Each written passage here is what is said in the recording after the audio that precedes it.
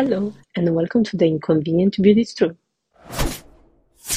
Hello guys, welcome to IBT, also known as the Inconvenient Beauty Truth. My name is William and I will be your podcaster for this episode. In the previous episode, we've talked about social media and the role of influencers and celebrities in promoting the treatment and in persuading women to undergo BBL surgeries like they did. Now, on this fourth episode, we will focus on how common customers engage with the procedure.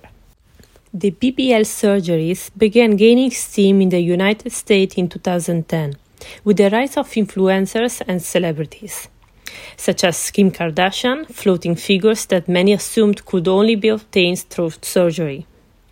BBL is the fastest growing cosmetic surgery. BBLs found new fame over the course of the pandemic. According to the International Society of Aesthetic Plastic Surgery, in 2020, around 400,000 people had BBL surgery. Also, clinics that offer a non-surgical version of BBL are growing rapidly. Those clinics offer treatments like fillers, cavitations, vacuum, wood therapy, and many more. Those services give an illusion of a larger buttock area, wide hips, and slim waist. In short, these are similar results that a person could achieve with the BBL surgery. Moreover, there are some clinics that offer post-surgery recovery to those who just had BBL in order to maintain the desired shape. Also, in New York, some Ubers provide transportation for those who just had surgery, and they are called BBL's Uber. This BBL trend is reaching lots of people, from clinics to e-commerce shops. The fact that there are lots of businesses that offer BBL surgical and non-surgical treatments make us understand that the demand is really high.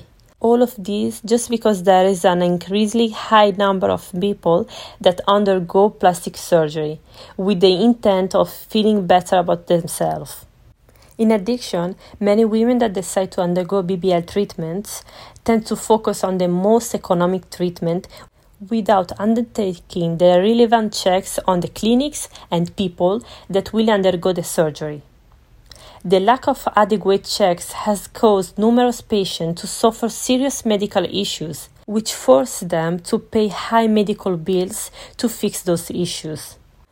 Also, some women, since they haven't done enough research, they don't know about the post-operation treatments, such as body sculpting that usually costs around £100 per session, which is almost essential after a BBL surgery.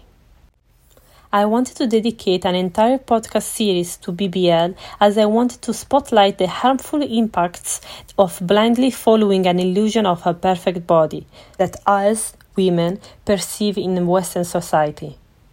The plastic surgery industry is occupied with controversy and high mortality rate. But despite the warnings from experienced surgeons and patients who have gone through bad experience, the BBL has created its own economy, thanks to the fashion industry, social media, and television. The popularity of BBL could tend to fall in a few years, but plastic surgery is not likely to go anywhere anytime soon. And as I said before, startups and businesses aren't just promising to revolutionize the BBL's economy, but how customers engage with post-operation care across the sector.